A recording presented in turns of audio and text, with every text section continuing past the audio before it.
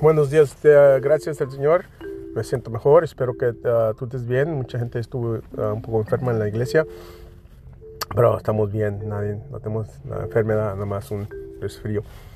Que Dios te bendiga y sigue adelante, sigue animándote en las cosas del Señor, porque el Señor sana, me ha sanado a mí. El verso de hoy es 1 Corintios 13:13. Estas tres serán para siempre: fe, esperanza y amor.